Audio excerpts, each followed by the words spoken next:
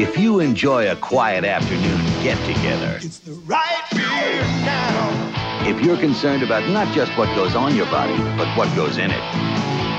It's the right beer now. Because when you're in a place that's really happening, anything can happen. So call for the Silver Bullet, the one that won't slow you down. Coors Light. Yeah, it's the right beer now. Before we get started, a quick note. This piece includes discussions of drug use and mental illness and a bunch of curse words, so it's not for kids. Listener discretion is advised. When I was 21, my friend Tony died. It was a tough, sad decline, and his friends, like me, witnessed it up close. Or at least, I thought we were up close, because what's clear to me now is that none of us really understood what Tony was going through. And then, suddenly, he was gone. For me and some of his other friends, losing Tony at age 21 was a major defining moment in our lives. And all these years later, he's still an important figure in what made us who we are. We all have our own memories of Tony, and what I found working on this was we even remember some of the same things differently. And we all look back at our time with Tony through the lens of our own lives. So we all look back at Tony differently. I guess that's to be expected, but working on this put it into focus for me. This April, it'll have been 25 years since all that happened. And so I sat down with some of Tony's friends to talk about him again and to tell some Tony stories and to try and understand better what happened back in 1996 and why has Tony loomed large in our lives all these years.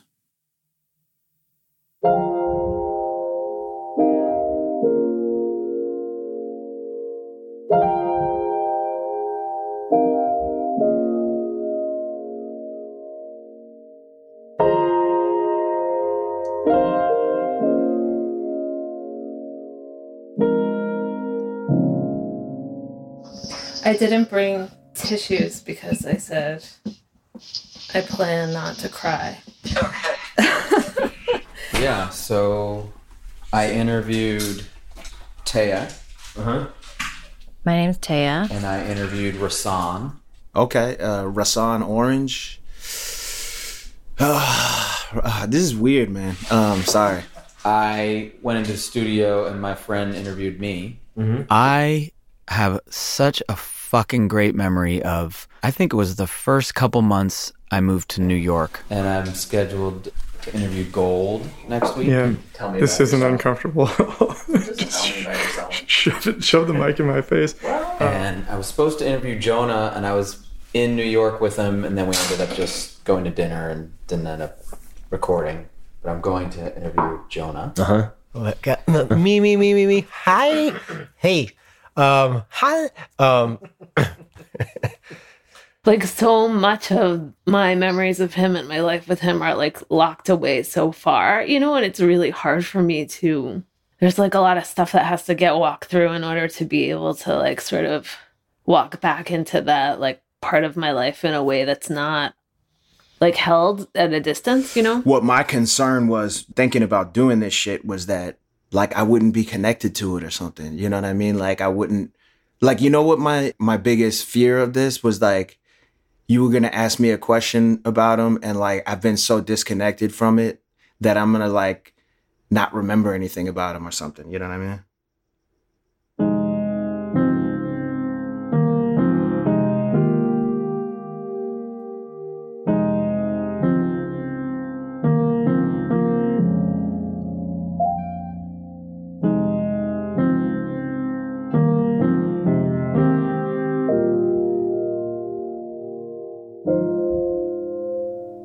Talk to me about your memories of first meeting Tony, or at least your earliest memories of Tom. You can't ask me that one. That was like so long ago. I mean, I was 5 years old. I know. That's why it's so great. Yeah, that's tough to remember. I mean, we definitely, I was actually thinking about this before I got here because we kind of ran in the same circle before he got to, Tony status. The first time I remember meeting him was at a party. We were still in high school, and he was wearing like a big silver jacket. Silver? Yeah, it was like a silver puffy jacket. And he was like fucked up. He was like kind of slumped on a couch.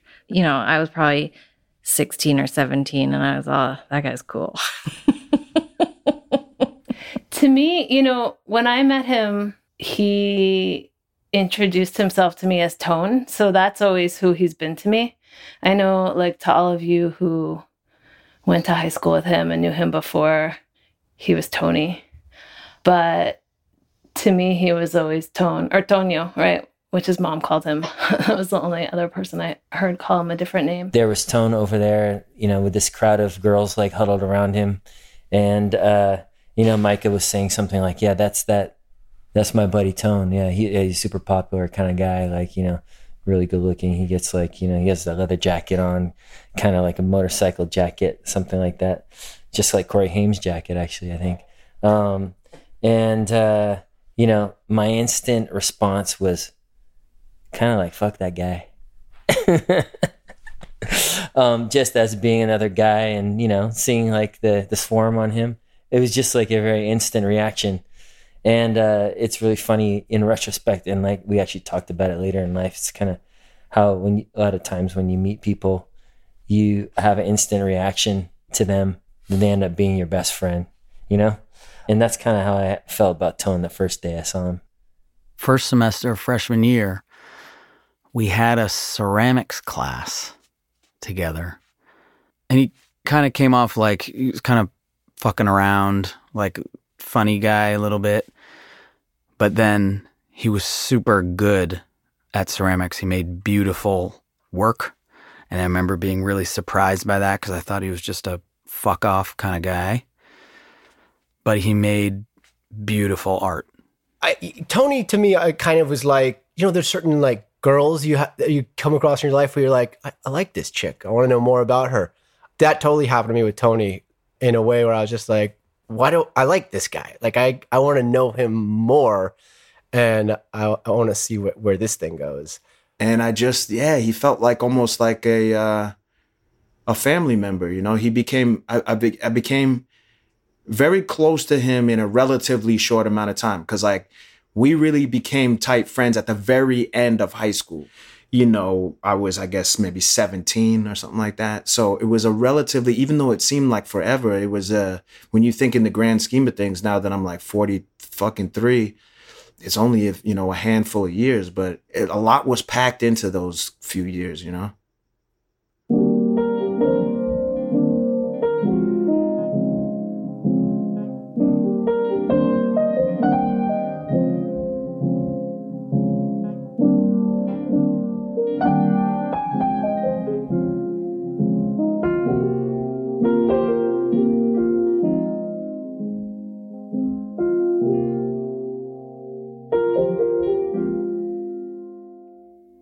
He was an interesting mix of things in that, he knew all the kids from the private school clique and had come from that private school. But I think he definitely felt apart from that to some degree. I don't think he was seen as apart from that. But he was a smart dude, and, he was a mature guy. He was a mature thinker, even though, we're still 14 years old or whatever. But I think he could see some of the bullshit of the private school clique. And there were a lot of guys from that clique who were pretty straight and were more just obviously from that world. And I think he was a little different from that, saw himself differently. That's what I love most about Tony is he, for some reason, always included me, despite me being who I am. But I attempted to be in the same circles as him, knowing that he was, this. And the way that I saw it, he was always kind of like I don't mean this to be like that I didn't feel good about myself, but he was like a god. He was like this guy that girls like looked at and were like, I want to be with him. And, you know, I was like this schlubby nerd who, you know, did my thing. And he always like included me no matter what, which I loved. That was like the one thing that I always cared for him most deeply about, was that he just like, for whatever reason, he kept me around and invited me to things, and I liked it a lot. I love the most. So no, Tony had a way of just, I often don't feel comfortable in my own skin, and Tony made me feel comfortable in my own skin constantly. Like being near him was like being in a warm blanket. It was like a feeling of like home or family, or, you know, he wouldn't say something like, I love you, but he made you feel loved in a way that was so intimate and so perfect. It was a really, days with Tony would just meander into just so many different paths and forms, but they were all just wonderful, just wonderful. It was a wonderful exploration of just friendship and, like you said, intellectual conversations and ideas and curiosity. You know, I felt a kinship with him, and I feel like we were very similar. But I know he had his own sort of dimension that was very different, but he made me feel like a part of his world in a way where I never felt so comfortable with somebody. He had such a like sweet kindness. I felt like he was super funny and sharp, like funny, sharp, smart. I think that he was sharp and kind of biting in a way that I really like respected at the time. That really felt like being really smart to me as an 18-year-old. He's a tall, good-looking, swarthy Latino gentleman with curly hair and like a beauty mark on his face and like a real kind of glowing presence. Almost looked like he should be a famous person, even though he wasn't. It was like, you look at me like, is that dude is somebody. At the time, like, you know, he was somebody that was like excited and thinking about everything. He thought really fast. There was nothing that like we encountered in the everyday that he wasn't thinking about and analyzing.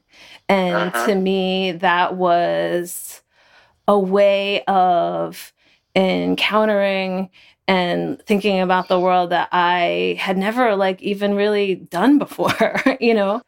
So there was like this sort of constant, excited intellectual engagement with the details of the everyday that I don't think I had ever even really paid attention to before.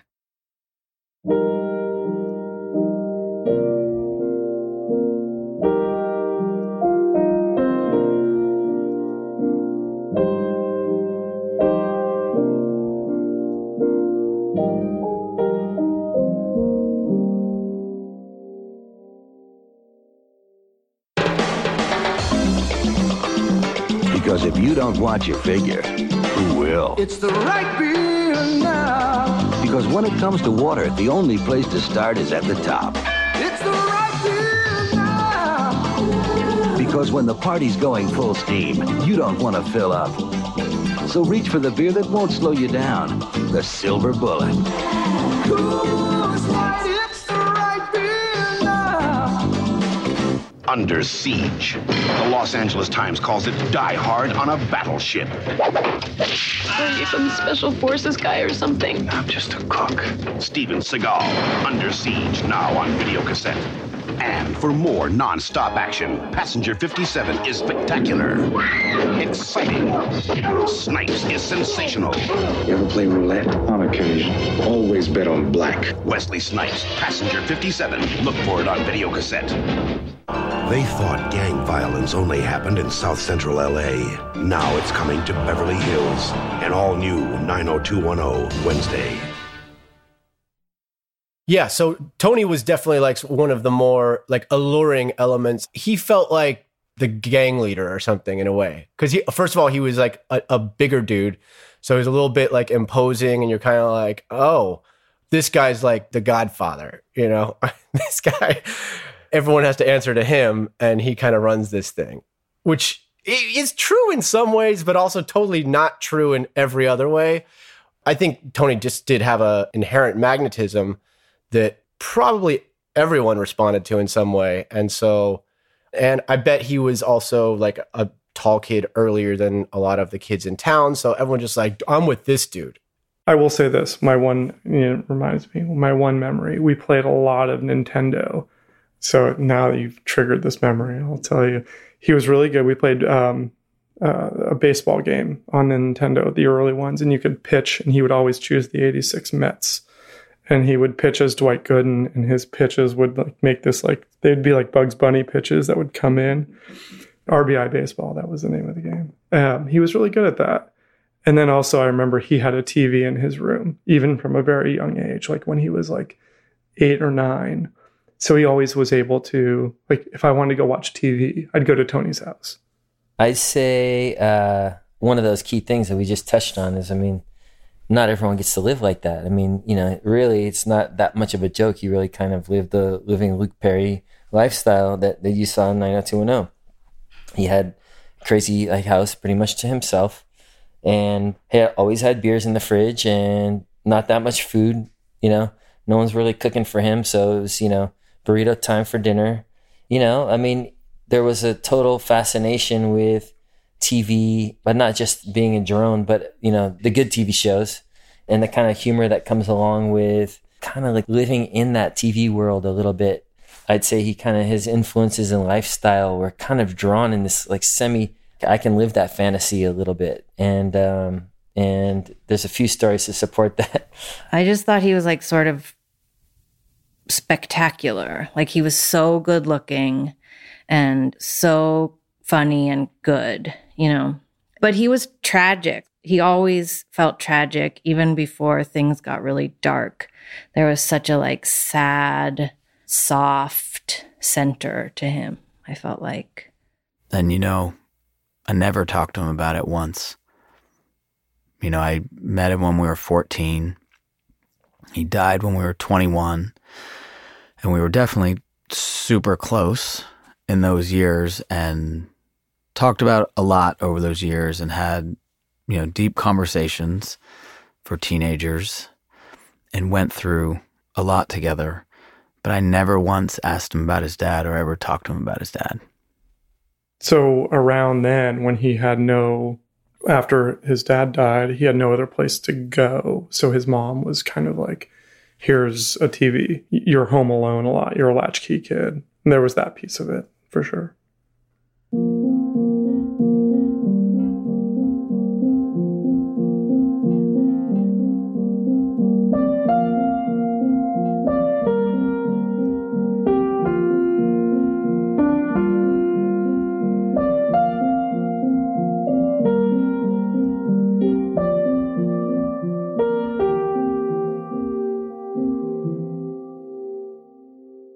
Me and him, all we did was either laugh our ass off, like laugh to the point of just hysteric, like where you're going like, like that kind where like no sound is coming out. Or we would have like deep conversations about like the kind of shit that you would admit only to very few fucking people. You know what I mean? Like there was a certain there's very few people in my life that I've been like that around. Like, one is maybe my brother and just certain friends you've had in your life where like he would have been like the kid that where I'm 12 years old. Like I admit to the kid that I jerk off. You know what I mean? Where like nobody admits to that shit. And I'd be like, yo, on the real.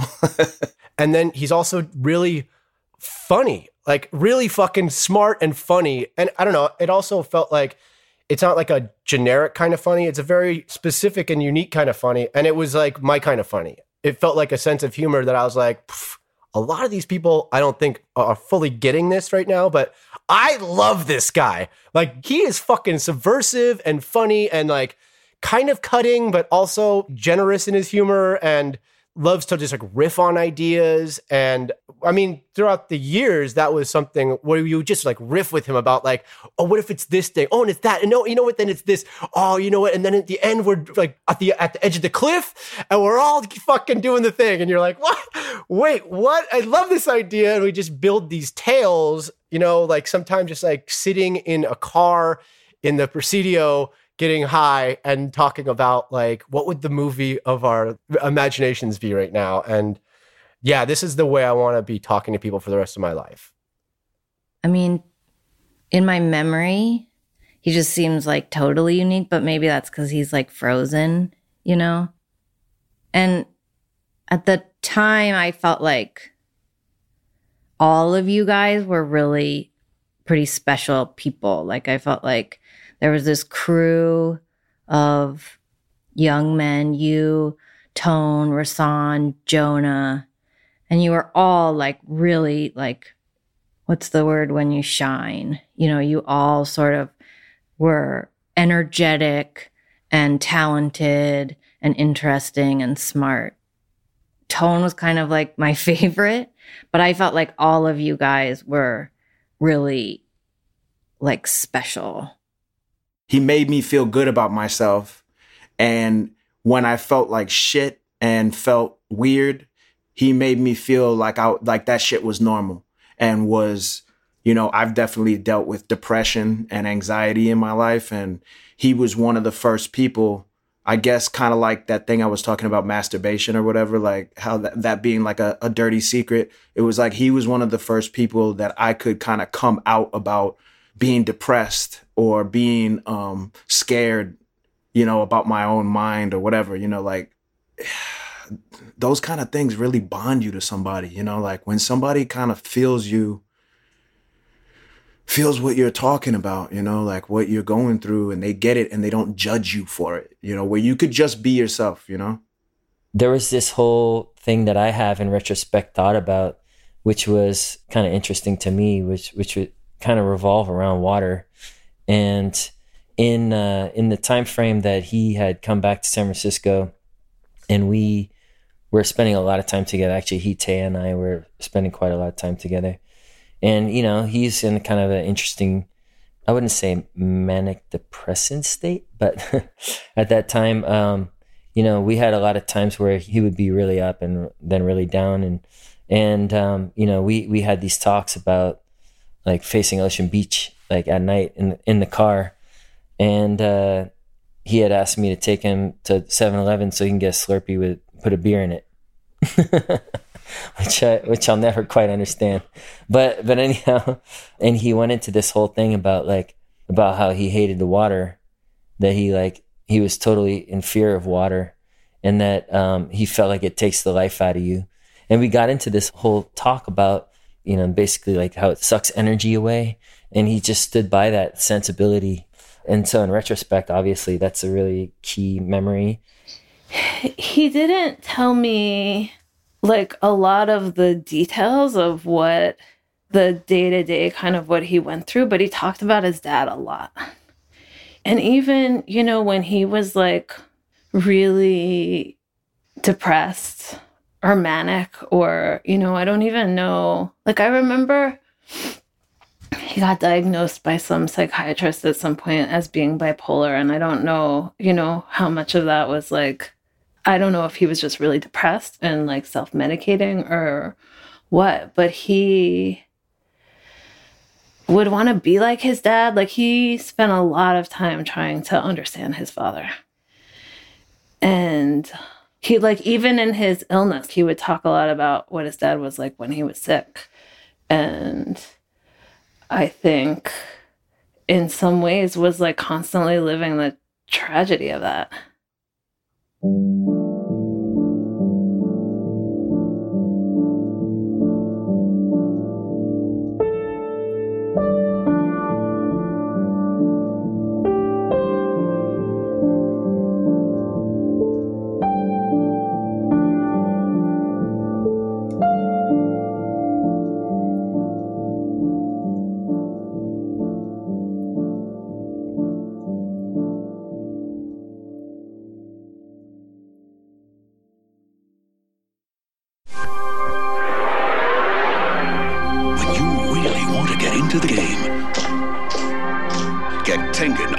RBI Baseball, the only video game licensed by the Major League Baseball Players Association for your Nintendo. It's you and the pros. Throw Hunter Clemens Peter. Flash Vince Coleman the steal sign. Let Gibson swing for the fences. It's going, go! RBI Baseball, the one the pros pitch. It's the summer before their senior year, the summer of 92 on 90210. All new episodes on an all-new night beginning Wednesday, July 15th. TF3. TF3, it was a Fantastic 3. It was based on the Fantastic Four, the comic book. And it came from high school era when me and Jonah and Tony would hang out. And you know, when you're that age, you can just hang out for hours and spend the night together and hang out the next day and go to school together. We were the Fantastic 3, and I was Mr. Fantastic, Tony was the Thing, and Jonah was the Human Torch. Jesus Christ, I've got this tattooed on my arm. And so after Tony died, Jonah and me and Gold and Mike all went and got tattoos a couple months after he died. And Jonah and I both got TF3 tattooed in the same place on our left bicep. First of all, in the city at that time, there was a lot of sort of like, I think it came sort of out of like graffiti culture a little bit. There was sort of like crews and things like that.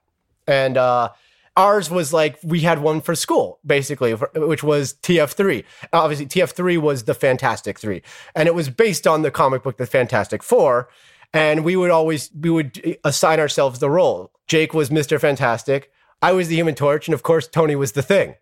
And so, and then we'd sometimes have like a sort of auxiliary member, which was, at first, I think it was Corey Campadonico. Yeah. Really? Yeah. And then I was going to say, I thought the first auxiliary member was Sanjay. No, she was like the 5th auxiliary member. No, she was the 3rd auxiliary member. Mike Long was the next auxiliary member. And then I don't remember if Gold was he wasn't really a TF3 type of person.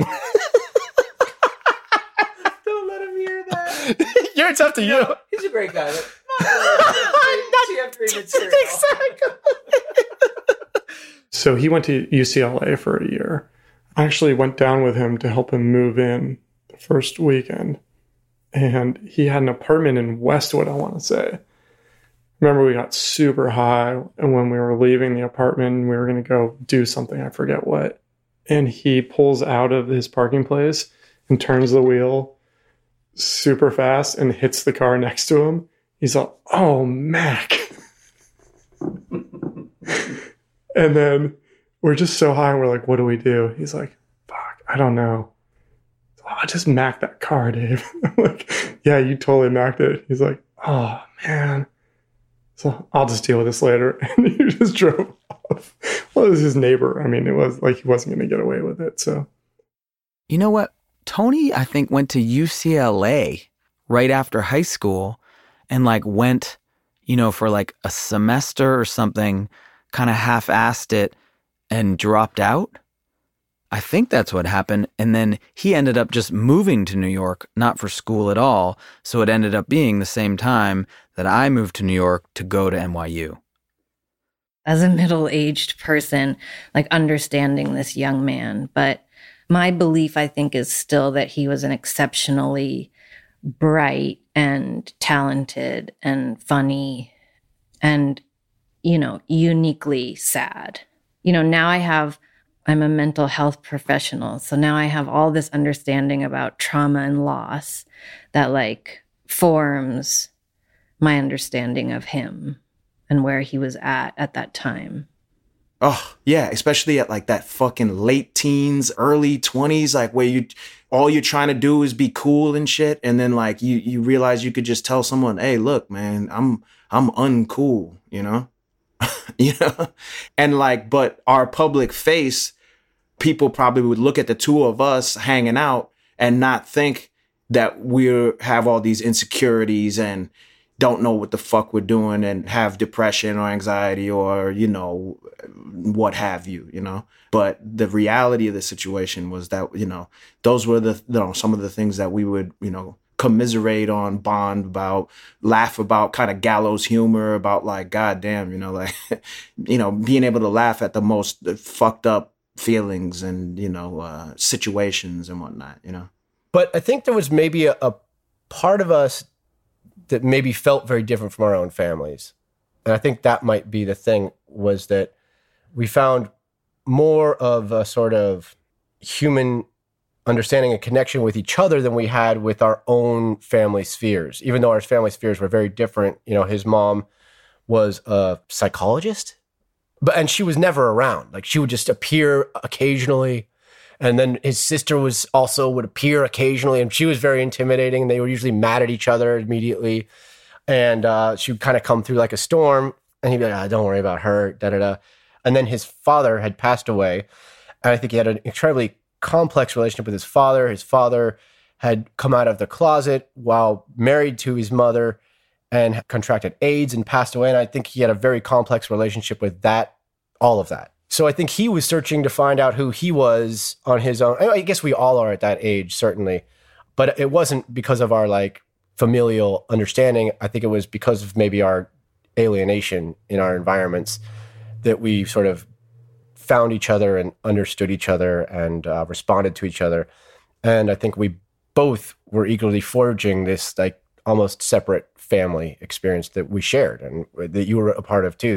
That was really what TF3 was in a way. It was like this group of friends. I mean, I at that time, and still in my head, I was like, these will be friends of mine for the rest of my life. And in middle school and in high school, I had a lot of friends, but I didn't really feel that kind of closeness. Maybe like, 8 people in my entire life, including like to this day. And you guys were 2 of those at a really, I mean, how fortunate at such a young age, where I was like, this is what friendship actually is like.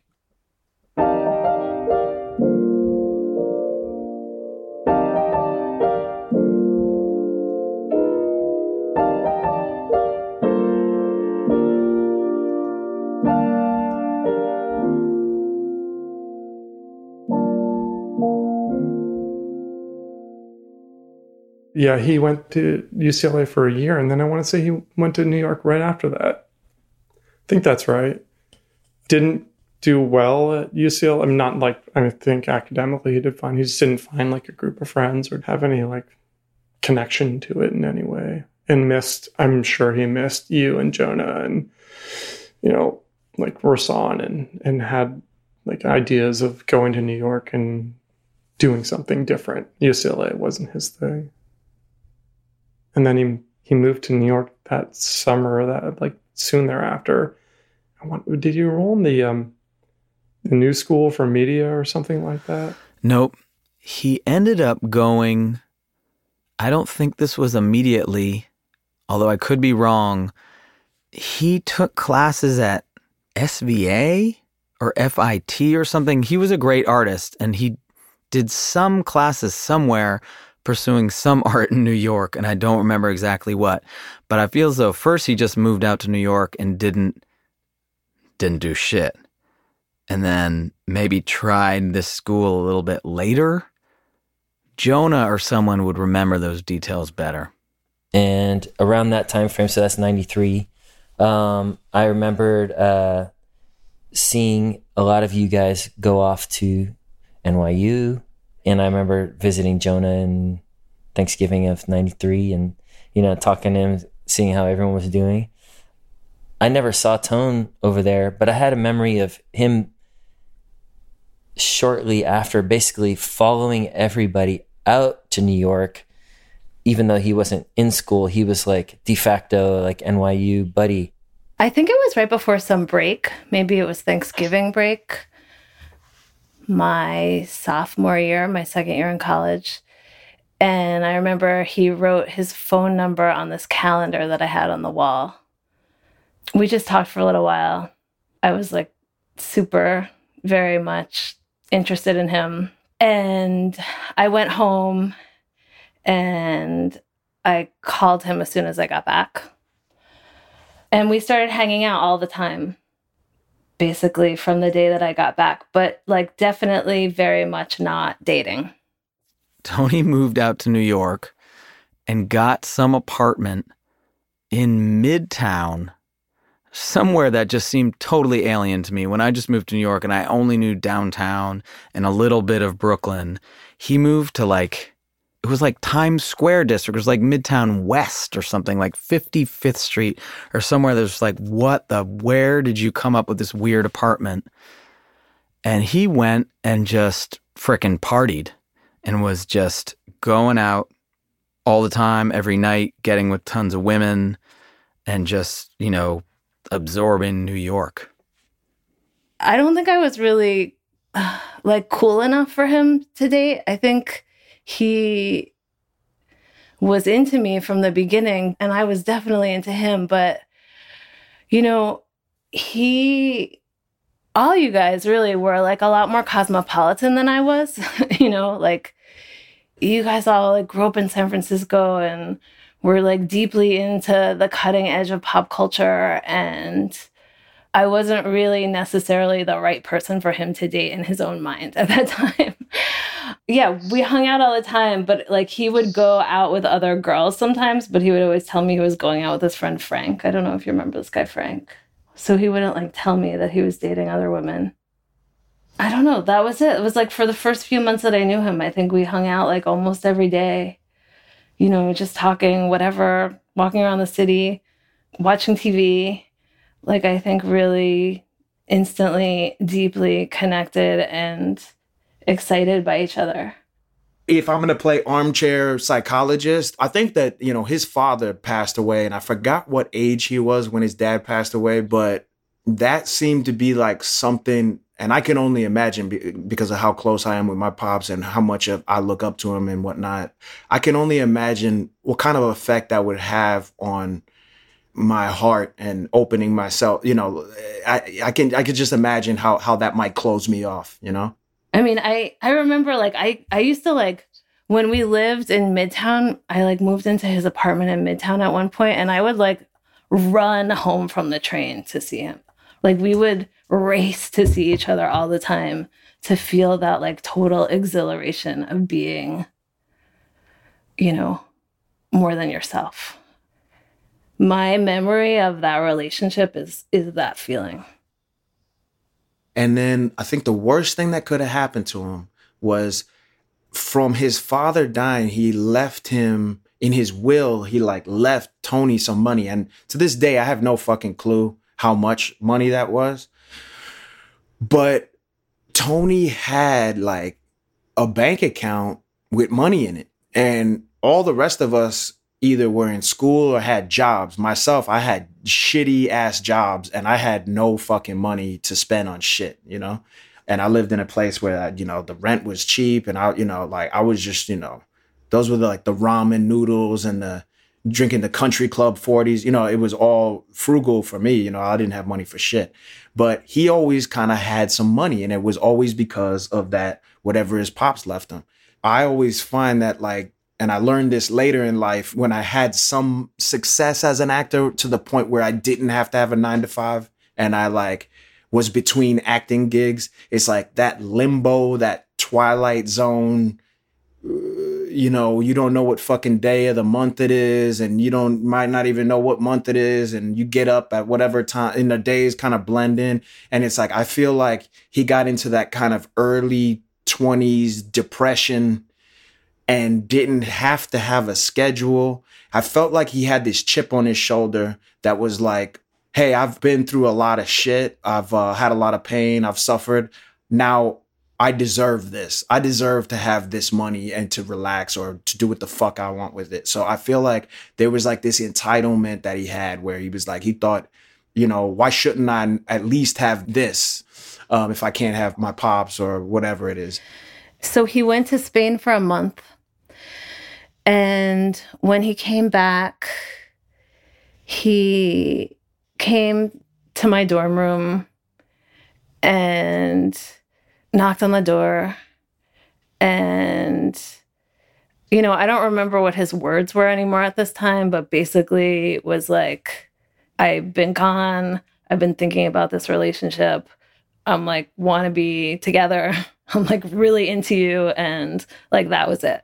we got together in that instant. Like we started like making out at the door of my dorm room, and like I think somehow made our way to his apartment, and like I don't think ever spent a night apart after that.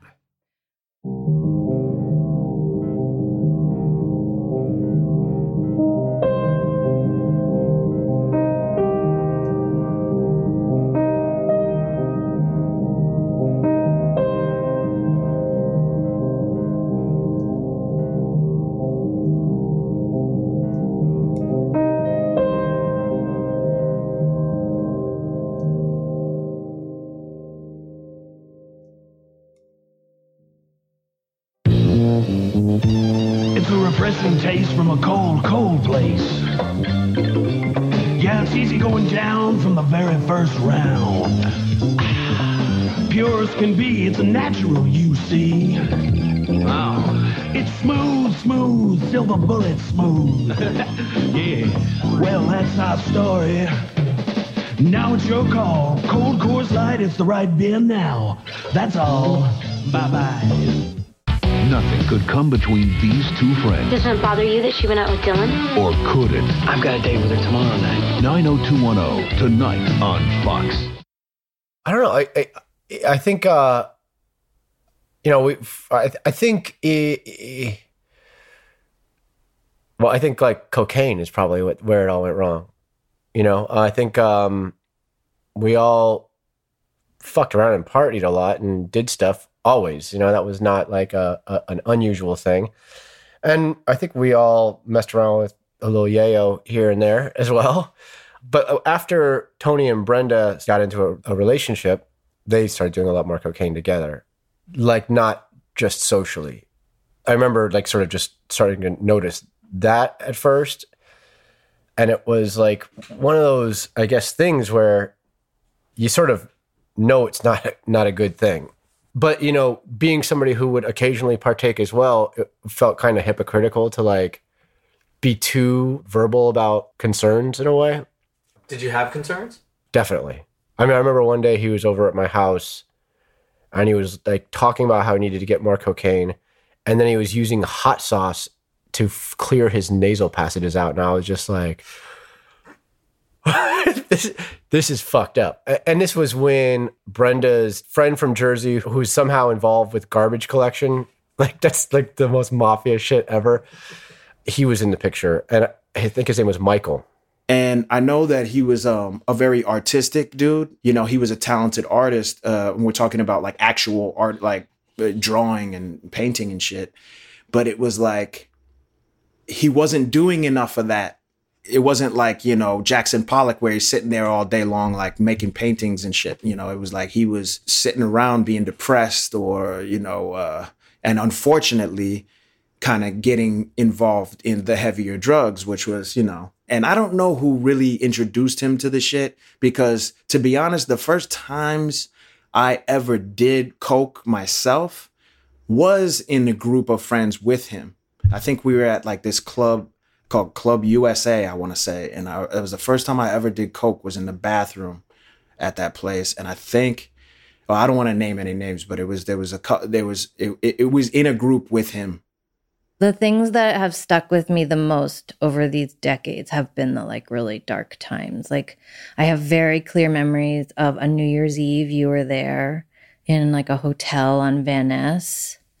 Maybe he had been hospitalized and then left the hospital. And so we were all sort of like on edge watching him, trying to make it fun because it was like New Year's Eve, but also really feeling like he couldn't party. We needed to, and we were kids. Like we were not equipped to be doing that kind of like work. When he had moved back from New York and he was in this kind of manic depressant state, to the extent that there would be times where he could be at IHOP with me or was at Mel's Diner and yelling at the waitress in a really rude way, like very loud, aggressive kind of way about his pancakes being wrong or something like, And then he would just turn and be like, all right, I'm going to go to sleep. Tell me when they get here. Yeah, I'm going to school. Not like I was Mr. Hardcore student, but I was involved and I was there. And I certainly wasn't going hard going out all night. And, we were all still close friends, Jonah and Tony and me, but more and more he was getting wasted with harder drugs and doing more coke, and that wasn't really my thing. And it was that feeling of, I was uncomfortable with it because I didn't really know it. I wasn't part of that world. I wasn't going out to do that stuff. But even when it was hanging out back at his house and it was a smaller crew, I had a certain kind of discomfort with the drugs. And, I don't want to support you guys doing this shit that I know is serious. And so I'm going to start separating myself from that. At the beginning, it was like I would just not show up as much. But then I remember, later on as it was getting really serious, having talks even with Jonah. It feels a little presumptuous of me, but I guess it was the right thing of saying, like, don't do coke with him. Don't participate in this because, you're doing it just for fun and having a fun Friday night. He's farther gone, and by you participating a little, you're kind of, supporting something that's more dangerous for him. It's so hard to be unmoored, I think that when he got to New York, he was like deeply unmoored. Like you all had a life together when you were in high school, and he came to New York to continue that life, but he didn't have the elements of life that we all had, right? Like school is a thing that gives you purpose, whether you care about that purpose or not. It still demands that you be somewhere every day. It demands that you meet minimal requirements. It tells you who you are in the world. And New York is a really overwhelming place. He had money. He had no responsibilities. And, in your early 20s, you're figuring out who you are and you're trying to understand who you are through everything that's happened to you already. And he carried an experience that nobody else did or could relate to or could understand. And he continued to have that, to be sort of separate. And I don't think that doing drugs is some bad decision that therefore had negative outcomes. I think that he was trying to numb himself from the really, I think, overwhelming truths of his life that were really hard to encounter and figure out, and that are all that much more dramatic when you're in your early 20s.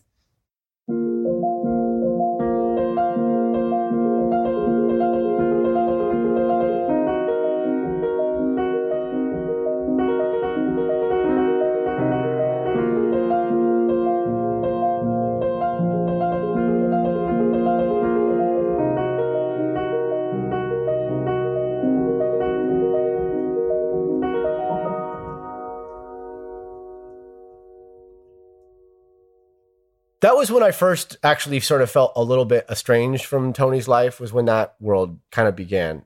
And so I think it was sometimes the cocaine was a way just to still be in Tony's life.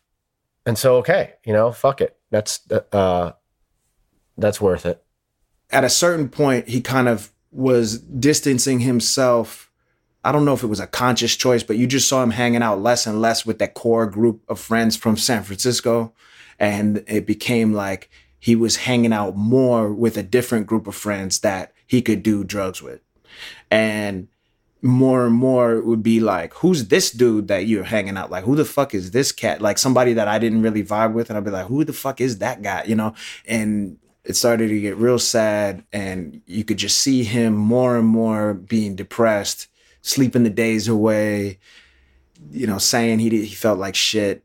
It just was bad, It seemed like an inevitability, like that he was going to push it to an upper limit, and also kind of a belief system that was all the greatest writers that he admired probably went down this heroin path and went to go deep and really get the good stuff so he could do the same thing and bring it back and put it into that screenplay or bring it back into his reality so that he has that depth like they have. And of course, I felt like he's a complex guy.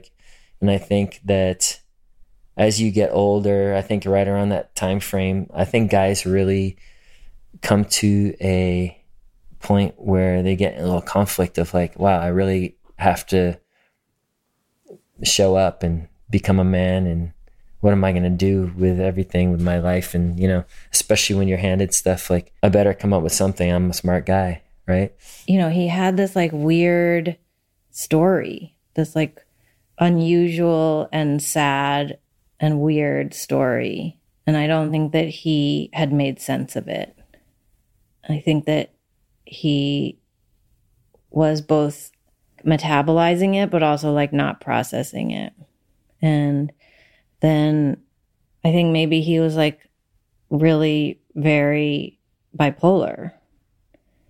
I think that maybe what I remember as the fun times was the mania. There's a lot of overlap between mental illness and drug addiction.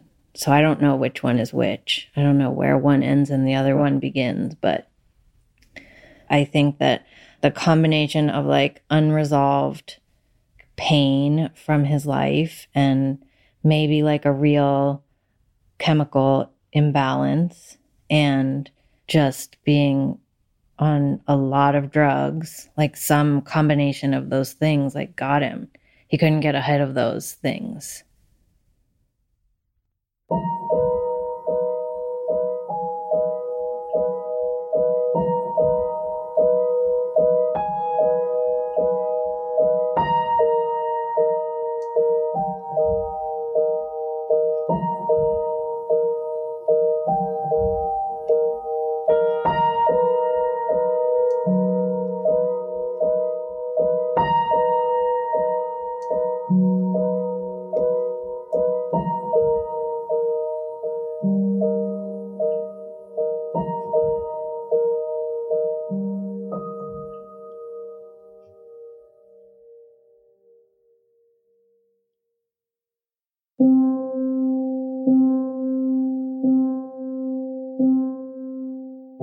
So that's the end of part 1. I split this up into 2 parts so you can take a break before listening to the whole thing. I want to thank my friends for talking like this so candidly and letting me use their thoughts and their voices. As you can imagine, it wasn't always easy to dig into this stuff. So thank you, Brenda Belletti, Rasan Orange, David Goldberg, Taya Anderson, Brent Kambayashi, and Jonah Moran. Thanks also to Eric Friedenberg for his expert editorial advice, and Luce Fleming for interviewing me and his additional engineering and technical guidance. The piano music you hear throughout was composed and performed by Tyler Cash, except the one piece you're hearing under my voice right now, that's by Neil Young. I include it because Jonah and I listened to the original a lot in 1996. So part 2 of this piece is available right now in the same place you grabbed part 1. Thanks for listening.